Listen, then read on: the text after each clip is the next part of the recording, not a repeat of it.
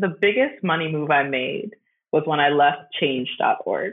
So I decided to leave that company under some just pretty bad conditions. They recently had a round of layoffs. It was just chaos at the high level. And I needed some space. I needed some time. I don't know if I ever told you the story, the details of all of this, but I just needed to take a break. And so I said, I'm going on PTO for a week. I need to figure this out. And the next day I went to log in just to check stuff. And I had been locked out of all systems. And they had put me on what they call disability leave for mental health. And I said, this is really interesting. I didn't know you could put people on leave, number one. And number two, do you want a lawsuit? Because what is this? Welcome to Smart Career and Money Moves, a podcast for professionals seeking fulfillment and purpose in their careers. Each week, we will sit down with experts and trailblazers to discuss the ups and downs of finding and following your passions, whether it's through climbing the corporate ladder, starting a business, or launching a side hustle. So let's get into the show. Hello, and welcome back to another episode of the Smart Career and Money Moves podcast. Today, I have Miss Ansa Edim. She is simply amazing. First of all, I am in awe of all the things that she has accomplished in her career. And actually, a fun fact, when I was thinking about launching my career coaching business, she was one of the first people I went to for marketing advice.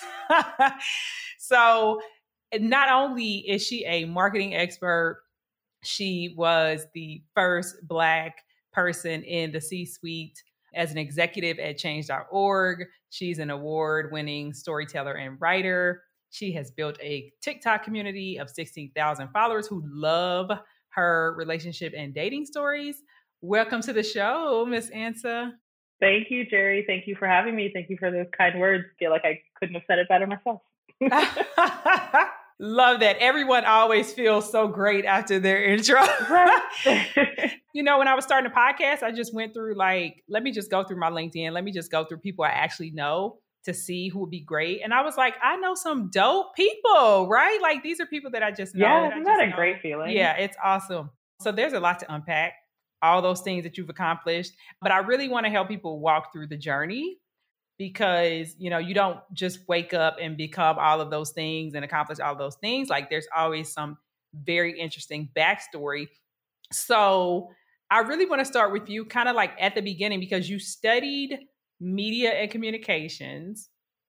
And so how did you pick your lane? How did you wind up in marketing? Like, help me understand that. Yeah. So I always wanted to be in advertising. So starting from when I was a kid, maybe this was pre-Mad Men days, before the show, before it was cool to be in advertising. I didn't really know what advertising was, but I knew that the people who made the decisions in commercials were usually called executives. And so I made a decision that that's what I wanted to be. And when I got to college, it was hard to find an advertising undergrad. It didn't really exist at the time and it barely exists now. So I chose marketing because at the time in my mind, I was like, oh, these are basically the same. They're not, but they're basically the same.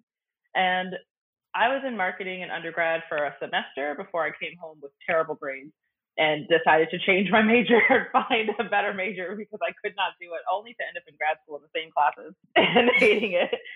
But somebody told me that there was a school of media arts and design. I went to James Madison University in Virginia. And one of the kind of subcategories of that school was corporate communications and advertising. And you have to test into this program. So halfway through my freshman year, I tested into this program. I got in and I just was on the corporate communications and advertising path ever since then. And I spent every summer interning in advertising at the Washington Post. I took every kind of job I could on campus to help me be better at that. I even did telemarketing on the side, and I would walk. It was about 2 miles, and I would walk to my job at telemarketing off campus. So I just kind of said, I'll do whatever I need to do to become this thing. It looked interesting. So there's a sociology to it. There's this, how do you decide what color t-shirt someone's wearing in an ad? That really kind of piqued my interest even as a kid. Okay, so do you think you became that? Or what else happened? Because you want to become this executive. Do you think you got it or did you change your mind? It's funny because I did eventually get it and I immediately changed my mind. I said, I don't want to be here. I don't want to be the person who makes all the decisions. I don't want the responsibility. I think I've found my happy medium where I have a lot of power and very little responsibility in my current job. And so throughout the journey, I kind of learned that this level I was striving for, those people don't have work-life balance. They might make a lot of money, but they don't have time to spend it. And I love spending money and I like traveling and I like the freedom that comes with it. So I had to really work my way up because nobody becomes a marketing executive from day one, which slapped me in the face as this entitled undergrad. And so I was kind of hopping from job to job looking for this next level of experience. And when I finally got there 10 years later, I kind of just looked around and said, this isn't really all it's cracked up to be. I'm making a lot of money, but it's a lot of pressure and it's not as fun as I imagined it to be. And I wanted more fun. Over the course of 10 years, how much hopping around did you have to do to get there? Quite a bit. So I think the longest I stayed at one company was 3 years. That was at change.org. Every other place I was there for anywhere between 18 months was the second longest to 3 months. I was at a kind of like a Deloitte style consultancy, an Accenture style consultancy. I was at Sapient. And after 3 months of that, I was having panic attacks in the bathroom and was like, nope, actually, no, thank you. And it was pretty close to my first 6-figure job. And so I felt a lot of pressure because I finally made it. I was making some money and I couldn't do it. I just couldn't do it. And the walls kind of caved in. And I said, if this is what it feels like to be making this much money, then I need to reevaluate. And this was before change.org. Yes, change.org is the most recent place I was at, and I left there in 2021. And I just started a new job. I took some time, I consulted, and I just started a new job where I'm pretty at peace. I learned a lot about myself and I found the balance, and I've been there for about. I'm a fan. You said a couple things I want to touch on there, but I'm a fan of job hopping. How do you think that affected your ability to level up so quickly? I think it works really well because, first of all, I focus on the titles. So before I left Change, it was really important to me to get that next level title. I needed a director level title because if I spent 3 years at this company and I didn't leave with a director level title, how can I get a director level title at the next job? So a lot of the moves I was making on paper looked like lateral, but they weren't. My strategy was that I'm working at a company, I prove my worth, I do the job for a year and a half. And then I look around and I say, okay, the next level up says they have to do these things. And I've already been doing that.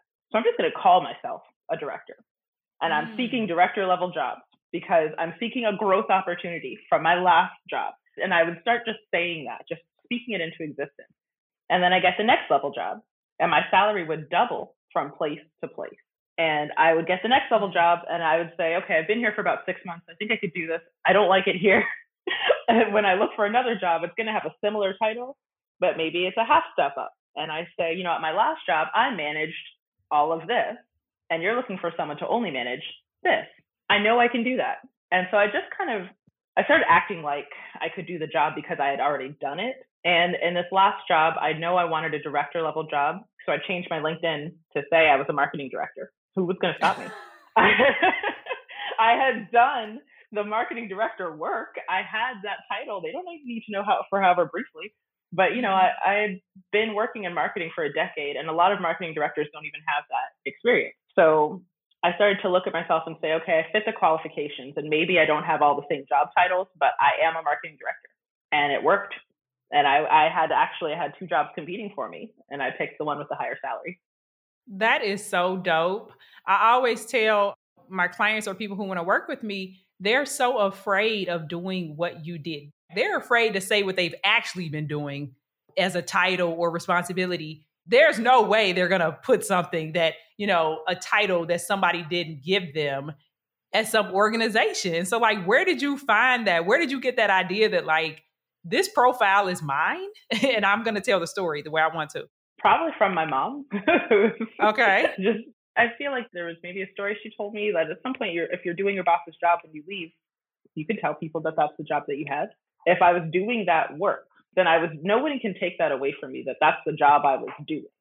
And so I just started saying it. So for example, one thing I do want to point out though, before I move on, is that it was rare, extremely rare, that I left a job without another job to go to. So you have to be plotting and be careful. There were times where I had, maybe a week or two between, but it was rare and pretty strategic that I always had another job lined up.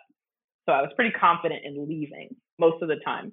But yeah, I think I just got that confidence because I feel like my mom told me a story once about that, but it really stuck with me, that if I was doing the work, then I was doing the work. So if they're looking for someone who had a title of marketing director and my title was marketing manager, but I was doing the work that's listed here, then I was a marketing director. Yeah, because it's kind of like game theory, right? It's like they're looking for somebody with that specific title in hopes that that translates into the experience that you've had. But we all know that like every company, they can call you whatever they want to call you. Yes, and they come up with crazy titles. I've worked places with chief fun officer, chief people officer at one company, could be head of HR somewhere else, marketing director, manager, and coordinator. In marketing, it's pretty linear, but there were roles that I had at Change, for example, that I promise you don't exist anywhere else because they made it up on the spot. And so I had to that was the toughest transition actually, because I had to list out the skills I was using and explain to myself, how does this transfer into the career that I want? And then I use that. So instead of saying I was the VP of staff board, which was my title, which means nothing, I had to say I was executive comms person, or I was the glue between the executive staff and management staff. I had to really kind of speak in larger language. So when people saw me, they stopped seeing that title and they started hearing, oh, what, she was on the executive team? Okay, that's all I need to hear. I might need to call you in as a guest speaker for my coaching program. I mean, basically the backbone of what I do and what I help people do through my coaching is I use the tenets of marketing, because somewhere along the lines, I realized that like the same way that, Apple is selling us on the iPhone, or Chick-fil-A is selling us that they have the best chicken sandwich, we can't live without it. Like we can be doing that for ourselves in our career. So like, how do you feel like you've used your expertise in marketing and branding? How have you used that for your professional career growth? That's a great question. So for a little while between jobs, I was teaching or personal branding workshops. And I would go up to people at networking events and I would say, oh, what do you do? I'm in DC. This is a typical question here, right? And when people said, I would say, you should be able to answer that a lot faster. And here's my card. Because you should be able to say, if somebody says, oh, my name is Ansa, what do I do? My name is Ansa. I'm a marketing director in the tech world in social justice, or something like that. And that's a pretty succinct, here's what I do, here's the industry I'm in, here's the level I'm at. So people can get that pretty quickly. And I started just saying it to myself. I kind of had mapped out what industries I wanted to be in. I did like social justice that changed, so I wanted to stay there. Tech is pretty stable-ish. I mean, it's a bad time right now for most people in tech, but generally, it's, if you're not at Google, you're at Microsoft, so you can kind of bounce around, maybe figure it out. And of course, I wanted to stay in marketing, so I just started saying that. My personal brand is, oh, I'm a marketing director in social justice tech. And I generalized all of my experience into that one sentence, and it became a mantra and a statement. So even if I didn't have a job, nobody had to know that, number one. But number two, the people said, what do you do? Oh, I'm a marketing director in social justice tech. So I would ask people, what is your sentence? When you're, like Jerry, what's your sentence? I am a career coach. I help STEM professionals pivot into new careers and elevate into new roles. There you go. That's the short and sweet version. Exactly. So that really helped me out. I forgot where I learned that, but I mean, I learned it in marketing, but it was my sales pitch. And you're constantly selling yourself. I love myself a lot, and I think I've accomplished a lot of things, but it took me a long time, honestly, to sit down. My resume was like 2 pages long, which is too long. And so I really had to sit down and list out what is relevant, important, what was an accomplishment. And that exercise alone made me feel really confident in my career abilities. You touched on a very good point. Selling. We're always selling. Most people are scared to sell. What do you say to someone who feels like they haven't accomplished anything, right? How do you sell when, like, I don't know if what I've done is valuable? Oh, I identify with this a lot, and I think most people might. The first thing that comes to my mind is if you've been able to keep a job, then you're valuable. Somebody has not fired you for not doing a bad job. You're valuable. So if you can say you've worked somewhere for 2 years, 3 years, 5 years, you're valuable. Everything you've done has been an accomplishment that has led to revenue or success of your company. So it doesn't have to be in the vein of I increased sales by 14% in Q2. It could be I devised an organization system that allowed us to be more effective as a sales team. And then there could be qualitative achievements. So I would ask people, which is what I did, is that I listed out the qualitative achievements. What is everything that I've done that was big to me? What are the projects I worked on? And then maybe I backtracked and said, okay, I can ask some people to help me with the metrics. Like, what was our web traffic before and after? What was like, that's the type of stuff I went and asked people for. But it's easy, I think, for people to list out, okay, well, what did I do? And then if you look at it, it's a long list of things that I'm sure everyone you've done at work. So maybe cherry pick those and say, if I were the CEO and I was looking at this list, what are the biggest things that I'd be like, oh yeah, that was really useful. And there's something on your list that is useful. That's a great exercise. When did you walk me through or help me visualize the point at which you felt most successful? Like, when did you feel like I'm good at this marketing thing? I got it. Like, take me to that point. You're asking the tough question. Am I? It's because, okay, I'm going to give an example of when I was at Change. So change.org doesn't have a marketing organization. There's no marketing team, which is very bizarre for a big tech company. But it's not that big. It's about 200 people worldwide. So it's surprisingly small. And when I joined, I noticed that they didn't have this capacity. So I just kind of made a big fuss about it. I wouldn't shut up. I just kept saying, hey, you need someone to do this, and I'm someone. You need someone to do this, and I'm someone. So I created a marketing plan for all of change.org. US, UK, and Australia is one group.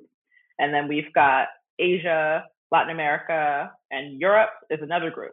And so I created marketing plans and communications that integrated all of those country communications teams together. And I looked at it and I was like, there's nobody asked me to do this. I just did it. And then I pitched it to my boss. And I said, hey, I think our social media, I started small. I think our social media would be much more effective if we actually had coordinated efforts. So here's a suggested integrated plan. She didn't really care. So I just happened to be talking to her boss. And I said, you know what's crazy? We don't have an integrated marketing campaign. And she said, yeah, it'd be really great if we could get someone to do that. And I said, oh, how interesting. And I emailed her the plan that I made. And she said, wow, this is really great. But then she didn't do anything. So I just kept pushing it until finally our chief operating officer, by this point, I had so many different titles at this company. I was managing US social media and email. I said, I just think I should just do this for my job. He said, okay. And I think that was a peak for me of like, if you just do it, who's going to stop you? I felt so powerful. And it did help. I think that it's rare that there are Black people in marketing, especially Black women in marketing and communications as a white women kind of led space. And there aren't a lot of Black women in tech in general. So yeah. I think it helped that I was kind of like using that to my advantage. Like, oh, you have no one and you just want to hire some other white person to do this? How interesting, when I'm sitting here with the skills. And you say this is a social justice organization. Interesting. So I kind of like guilted them and like twisted a little bit and just forced my way into it. I really did. That's the truth. Everyone needs an answer, okay? Like, just your perspective on, I'm not going to wait for them to like roll out the red carpet and give me some opportunity. I mean, that, was totally amazing that you found an opportunity. And I think that's what people aren't doing, right? They're sitting back, they're waiting for, this list of responsibilities and like waiting on their manager to come to them with this cool project. It's like, no, create the cool project. Yeah, create the cool project. I mean, I have kind of made it my mission to be an advocate for myself and my colleagues, really. So when I saw colleagues who were doing work that didn't really fit their job description, I said, you said you wanted more video. I noticed that Sriya does video and we hired her to do video and she's not doing video. And that's how I ended up in the C-suite, honestly, is because they created this position of basically a staff advocate to executives.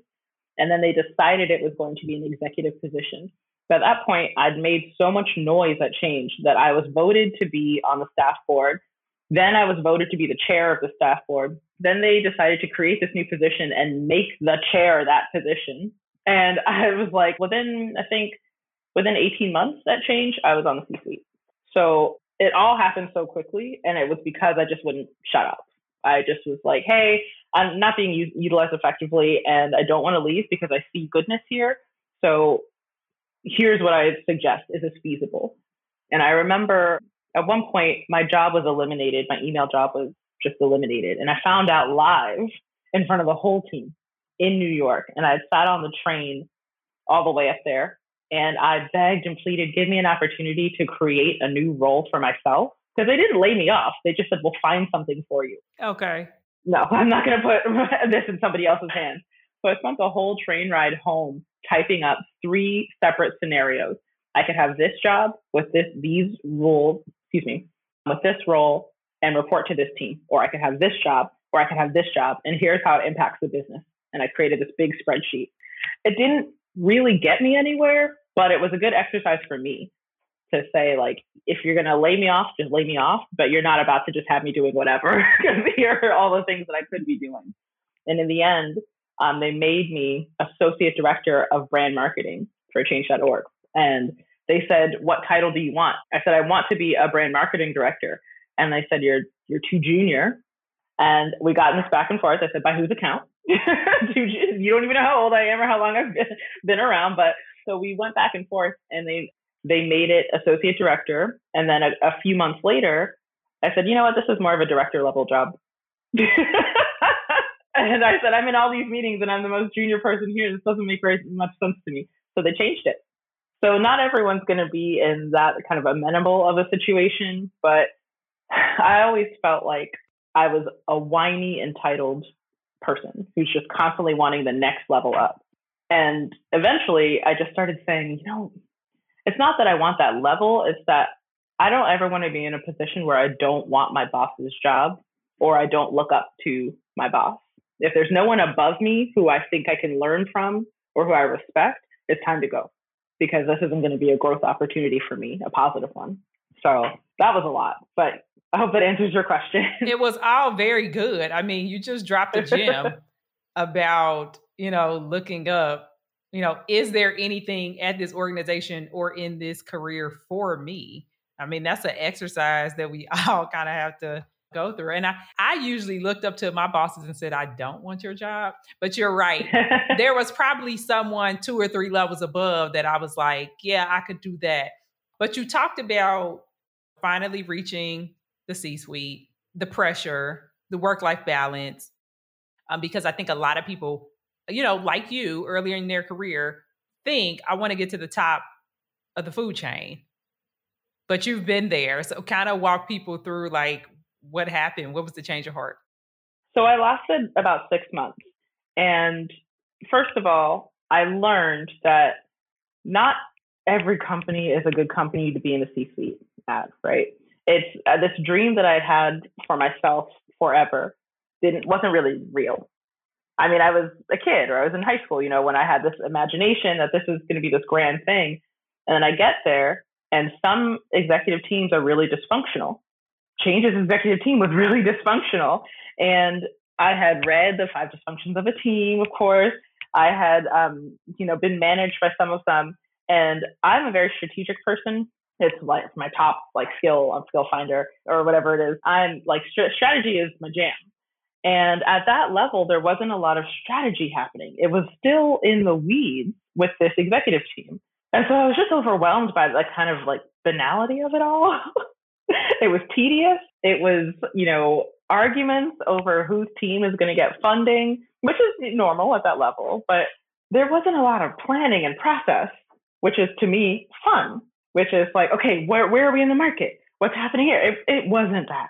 So I think this was maybe the wrong organization to get to the C-suite in, because I got there and I was like, this is it? I don't want any of this. Whereas now I report to the chief marketing officer and the chief of staff for the chief marketing officer at Bonterra Tech.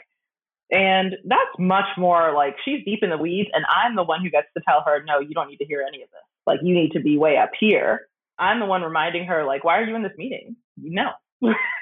Like, this is like, we're way too low level for you. We need to get up here. Like, that's the type of conversation that I'm having every day.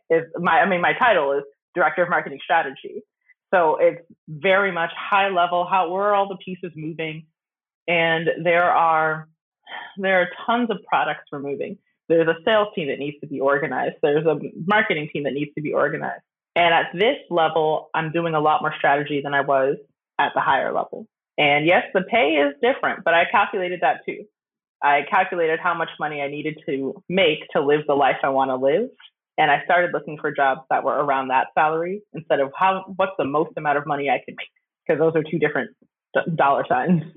Yeah. And I think once you get there, right, once you have doubled your salary multiple times, it becomes less and less about the money. And then it's like, yeah, what do I actually need? Like, what do I actually need? Literally. Like, what do I, I'm grateful because the salary I was making at Change allowed me to pay off a lot of things. I bought a house. I was able to, travel and do all those things. But now I'm just like, is it worth it? No, not really. I think I'm this way in other parts of my life, with dating included. It's kind of a been there, done that. Like, I have achieved it. I'm done. So my next question was going to be, do you think you're still climbing the ladder, or where are you on the ladder? No, I'm not climbing this ladder anymore. I'm very close to the executives, but I'm a director level, and so I have two bosses. One is the VP of revenue and the other is the chief marketing officer. And both of them are constantly in meetings that last like all day. Or they're suddenly having to fly to Atlanta, or they have a Thursday meeting that's every Thursday from 9 to 5. It's ridiculous. And all I could think to myself is, I don't want to be in those meetings. I want to make sure those meetings are effective and helpful and useful. They're not. So without me having to attend meetings that aren't useful or anything, I get to be part of the higher level conversations. All of this to say is that I don't envy them. Like, I don't want their life. They work weekends. They complain about staying up late on Sunday nights. And I, in my first meeting where my boss said that, I said to her, is it the expectation that I would work weekends as well? Because I won't. And she said, oh, no. Like, I just do this because it needs to be done and I work well on weekends. I said, okay, because I won't. So I've been able to set better boundaries for myself for sure. Do you think it's going to get harder and harder for companies to actually find talented people to move up in leadership? Because it's kind of like the government, right? The government needs really, really talented people, but the people who could probably actually make a change and actually get some things done, they don't feel like doing that job is the best use of their time. And I'm wondering if companies are going to see the same thing with leadership. It's like, people like you and probably, me. It's like the people who can actually move the needle and help some things get done in your organization, people are over it. And maybe it's a side effect of COVID. It's like nobody's willing to put in the 30-year grind anymore. What do you think? No, 30. I mean, my gosh. My mom just retired and she was there for almost 30 years. And I can't even imagine. I get anxiety thinking about doing anything for 6 months. I can't sign a gym membership or anything. I mean, I have one, but do I go? I don't. I absolutely think that what my chief revenue officer calls servant leadership is what is going to be kind of is the big thing that companies are going to have to get on board with. So he'll sometimes kind of delineate and say, we are leaders, so here's what we need to be doing. And then he'll also say, we are leaders, so we need to be doing more, be managing down more, or we need to be managing up more. But the idea is that it's not just I'm a C-suite person and there are all these minions beneath me. That's not how he thinks about things. And I've only been there for 3 months, and I immediately liked him the first, couple of meetings. And I hadn't heard anyone I worked for ever say something like servant leadership before. A lot of people we know, right, are working from home. I was turning jobs down where I was like, I'm not going to work. I'm not going to come in and work temporarily in the office. I'm not doing any of that. I want fully 100% remote. There's no expectation that I would come into an office. And people are saying, you're turning down good jobs. You're doing all this. It's not a good job if it doesn't fit my criteria, right? I feel that the same way going back, even back to dating. It's like, I don't want children. And people will say, what if you meet a man who wants children and he's super great? And I said, well, he can't be that great if we're incompatible in that way. He might be a great person, but he's not great for me, right? So I feel that way about jobs, is that I had the privilege of being able to be really picky about what job I took, because not everyone is able to do that. But I refused to settle. And they said, oh, we have an office in DC. I go, no, I'm not going. I went a couple of times. It's a beautiful office, not for me. And more leadership is going to have to kind of recognize that this management by walking around is a thing of the past. Where are you walking to? Where, right? Where are you walking? There's no one around. You just hit the nail on the head, because I've been having this conversation with so many people, and that is exactly what it is. The leaders don't feel important. They don't feel important anymore. Yeah, because they don't have anywhere to walk to, and no one, in their cubicle, they're like, oh, there's so-and-so. No, there's no one. Yeah, it's like hop on this Zoom. Hop on this Zoom like everybody else.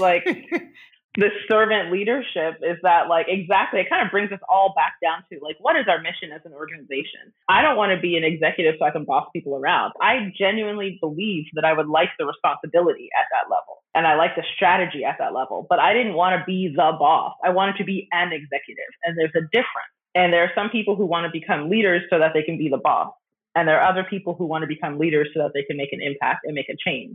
And the people who want to become the boss, they're the ones who are most impacted by this pandemic and people working remotely. The people who want to lead, you can still lead from anywhere. And I do, from anywhere. But I think that's the biggest lesson coming out of the pandemic for me about my career, is this realization that I don't want to be the boss. I don't have to be the boss to feel successful, because I'm on the Zoom with everyone else, and yet I'm still feeling important and good about the work that I do.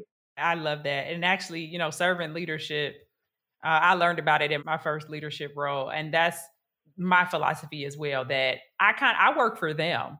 My job was to make sure they were successful, because if you can't get your direct reports to get on board with the mission, to get things done, none of us are going anywhere, right? You're going to be leading nobody. So yeah, that was how I moved around too. But I want you to finish this sentence. My smartest career money move was? It's between, okay, I have two. Okay. Can I do two? Because one is really big, and the other one is one that I think just everyone should remember. I never tell anyone if they ask what my current salary is, I lie or I don't tell them. You don't need to know. You're not going to anchor this conversation and forget what those people were paying me. They're not here. This is between you and me. So I always do a lot of salary research. And so in conversations, when they say, what are you looking for? I give them a little bit above my lowest salary request, right? So I try to anchor the conversation as early as possible as far as negotiations go. The biggest money move I made was when I left change.org. So I decided to leave that company under some just pretty bad conditions. They recently had a round of layoffs. It was just chaos at the high level. And I needed some space. I needed some time. I don't know if I ever told you the story, the details of all of this, but I just needed to take a break. And so I said, I'm going on PTO for a week. I need to figure this out. And the next day I went to log in just to check stuff. And I had been locked out of all systems. And they had put me on what they call disability leave for mental health. And I said, this is really interesting. I didn't know you could put people on leave, number one. And number two, do you want a lawsuit? because what is this? And they did indeed get a lawsuit because they never let me back into the company after that. Oh, wow. Literally, it's called, and a lot of people don't, I didn't know this, but a lot of people experience this, but there's a way to basically effectively fire people without firing them. Constructive dismissal. Here's the cheat code to making a career pivot or to getting promoted. First, you need the skills to do the job or the ability to learn how to. Second, you have to be able to market and sell yourself as the best candidate for the job. I created the Career Brand Accelerator as a professional development program to help you become a master at marketing and selling your skills so that you will always have the tools you need to make a career change. Because let's be honest, it's easy to get a new degree or certification or even to revamp your resume, but nothing quite prepares you for establishing your brand and for finding out what makes you unique so that you can stand out from the other job candidates in today's competitive job market.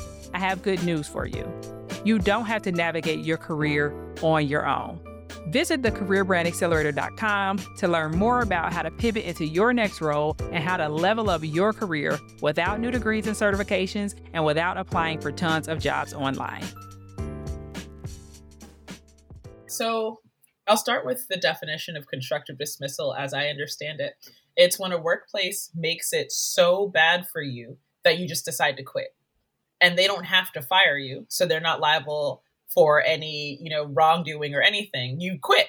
You left of your own accord. And how I ended up leaving change.org was constructive dismissal, in that I had found out that my new role, my salary was way off. I'm talking like 50K off. Like, it was off. And it was because I had found out the salary of other people at my supposed level. And I raised it as an issue, and they basically said, no, we're not going to fix it. And I was like, okay, why is that? Here's this piece of, reasoning and this piece of reasoning. Here are other white people who have done the same thing. They're the ones who told me to reach out, and they refused to do it. So in that process, I found out a bunch of other things that were wrong with my salary. My title was wrong. Everything was just wrong. And so I was getting really worked up emotionally and personally. And I decided to take some time off. And I said, okay, I need to take a break because I don't even know what my job is right now. And y'all are playing games with me. So I put in for some PTO and left, right? I was like, all right, starting next week, I'm off. The very next day, I got an email that said, thank you so much for requesting disability leave. It's been approved. And I'm looking at this like, wait, what? How does someone put you on disability leave? And come to find out, I responded and said, this is a mistake. This is to the wrong person. And the HR person responded to me, you've discussed your mental health many times on Slack. As if to say they are putting me on leave because I'm acting crazy. Okay. That's not a thing. That's a lawsuit waiting to happen. And so I'm talking to my sister-in-law. My sister-in-law is a corporate attorney. And I said, what are my options here? Because I need to leave this job. But if I quit, I feel like I get nothing. I would have wasted my energy and my time. What do I do?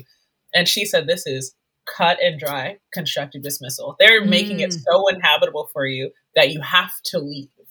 So then tell them that. Say so. Say, based on this, and the other, I believe you're making it so uninhabitable that I am forced to quit. And that's how the settlement came about. And I robbed them. I took them to the cleaners. I said, give me the CEO's salary for the next 18 months and I won't sue you. And they said yes. Oh, wow. So you got legal counsel on the side, but you never actually had to threaten them to that level. They kind of just settled just based on what you offered. Yeah. So basically they knew I had legal counsel in that I was consulting an attorney. And I was talking to their head of legal, these were my peers too. So his name was, I won't say his name. Let's say his name was Bobby. But I was like, Bobby, what the F is this? What is this? Why are you all doing this to me? So it was just so clear. And there was a union issue going on and they didn't have any true legal counsel. And I knew that. And I was like, because you were in the room, being in the room. Exactly. I was in the room. I was like, I'm on the C team. I know you all don't have any legal counsel. Okay. So just give me my money and leave me alone. They wasted so much money just throwing it away instead of being better. And I think that was a sign, of a company just saying, okay, fine, we'll settle. We'll give them a settlement. And that settlement was in the form of severance. So it wasn't like this big legal case. They just agreed on severance. And in exchange for this severance, I wouldn't sue them. Mm-hmm. Nice. Which is how the severance was written out. I didn't say I'll sue you if. I didn't have to, because they knew they had really messed up. We have to clap it up, because I try to teach my clients about negotiation, but that's next level negotiation. I mean, they really, honestly, I don't think you have anything to lose if you can consult someone in the legal field or do a quick research. But if you raise it to your company and you say, I feel like this is constructive dismissal based on this evidence, see what they have to say. Because in my case, I was dealing with, it was a giant company, but they really didn't know what they were doing, which is why they ended up treating me that way. No smart company is going to send you an email saying, because you've mentioned your mental health one time on Slack, we're making you stay home. That's so illegal. Yeah, without even asking you, right? That's not a thing. You don't have to be a genius to know that that's not a thing. So, or if they refuse to correct your salary once you realize it's wrong, these are all little things where I was like, okay, I'm just going to write this down, make a list, and then present it back to you and say, do you want to go to court over these things? No? Okay, so let's talk. You heard it here first. Ansa is the best in corporate that you pulled off some things that I've never even thought about doing. So you take the severance. What do you do next? Okay, so at the same time, I was also kind of breaking up with my boyfriend at the time. I don't remember if I talked to you about this, but I was engaged at the time and I was struggling on both ends. I had this relationship I didn't want and this job I didn't want. And I was just kind of like, I need a new life. I need to just break up with all of it. So I did that. I broke up with all of it. I bought a house, thanks to the money. Thank you, change.org. I bought a house. I bought the house I was living in with my fiance, threw him out. And I bought this house. And I kind of had this time to think to myself, what do I really want to do? I could hop to another corporate job. I could work for myself again, which I had been consulting for a while as a brand strategist. I could write my book, which I had been writing, and putting this in quotes, writing for years. And I could actually sit down and actually get serious about it. And through all that thinking, I had this idea that I need to take some time to travel. I love traveling. I left the country 6 times in the first year of the pandemic. And I didn't get COVID, and it was a huge risk. I do not recommend people take risks with their health, but I was out. I was out of here. I went on so many girls' trips. I rededicated myself to my community and my friendships. And so I went on several girls' trips with different groups of friends. I traveled by myself. I had a lot of introspection. And I'd come to this conclusion that I didn't want to be like a corporate slave anymore. That I really wanted to prioritize fulfillment, doing the least amount of work for the most amount of money. Which, why didn't I think of this before? Why aren't they teaching that in college? Okay, seriously, how do you? I don't think it's exploitation when you do that, because the way I think about it, and again, I don't remember if we talked about this the first time, but being stuck on this corporate ladder and always fighting for the next level. I'm a Capricorn. This is just what I do. I want to be the best. I want to be at the top of my game, right? But you don't benefit from going above and beyond for your pay level, only for them to say, great, good job, we're going to promote you. And then at the next level, you have to go above and beyond at the same pay level to get promoted. So the company is always going to be benefiting from all of your going above and beyond. So why not just make as much money as you need to make and then live the life you want to live? Because even when you go above and beyond, it's still not good enough. It's never good enough. Whether you're just doing your job or you're going above and beyond, they still want more. It doesn't matter. They still want more, and they always want more. And then if you get a meets expectations, I'm doing exactly what I'm supposed to be doing. That's somehow bad. It's just very complicated. So I worked with my financial advisor because I had to hire one with all that money, And I worked with my financial advisor, and we calculated the amount of money I needed to make per year to live the life I wanted to live. And it was surprisingly less than I thought I needed. And so I said, okay, this is the range I'm looking for in the next job. I took about 8 months off of no working. I had no job. I had nowhere to be at any given time. Love that. It was amazing. It was such a privilege. Yeah. And then when I started applying, I was looking for jobs that had lots of power, lots of pay, very little responsibility. I'm going to write that down. Lots of power, lots of pay, and very little responsibility. Very little responsibility. And so you're like, okay, what roles are those? I've always wanted to be a chief marketing officer. My entire career has been fighting towards this. And I was looking for like director level roles, senior director, associate director level, or director and up. And then somebody suggested I should be a chief of staff to a chief marketing officer. That would help me get back into the executive teams like I was. But it's not exactly like I have a team or anything. I'm just the one pulling the strings behind the scenes. I don't want anyone reporting to me. That's responsibility. And visibility, right? Too much visibility. So I applied for this job at a tech company that was, relatively unknown, but because it's a big merger, for a chief of staff to the CMO. And they were paying right in my range. I don't have a team. And I just do what's necessary. Strategy-wise, I'm coordinating a bunch. We just had a summit this week, like a 2-day conference. And you know what I did throughout that 2-day conference? I did tarot readings.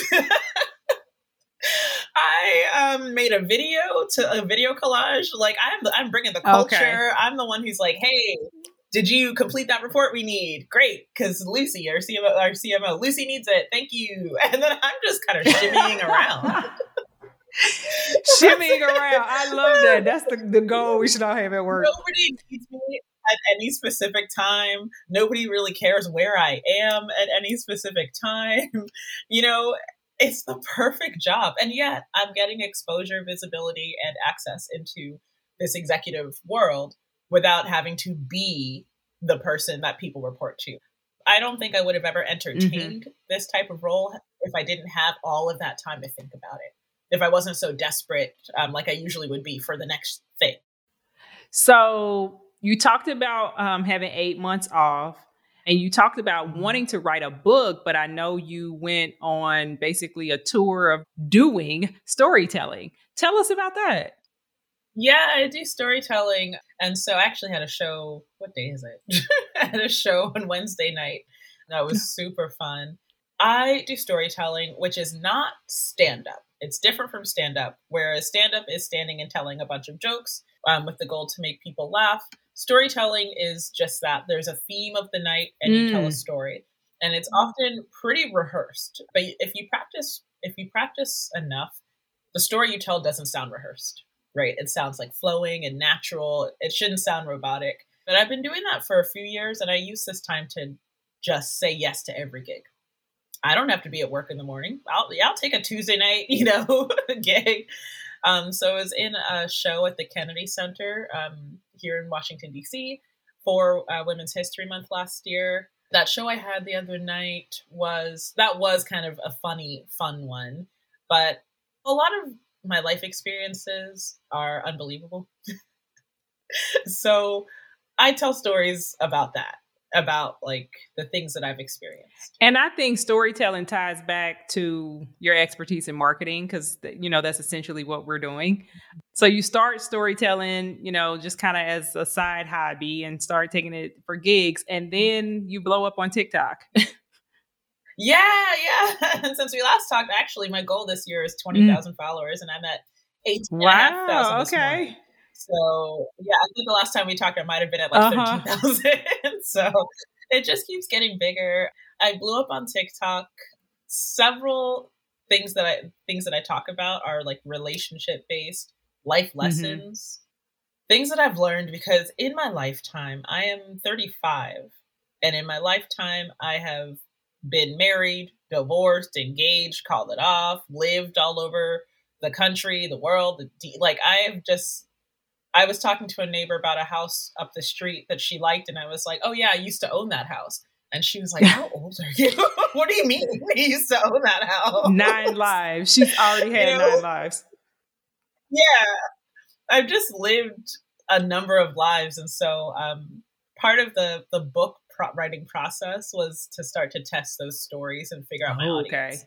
And my audience is women. It's women of all races, creeds, colors, backgrounds, but a lot of Black women do follow me because I am a Black woman. We support each other.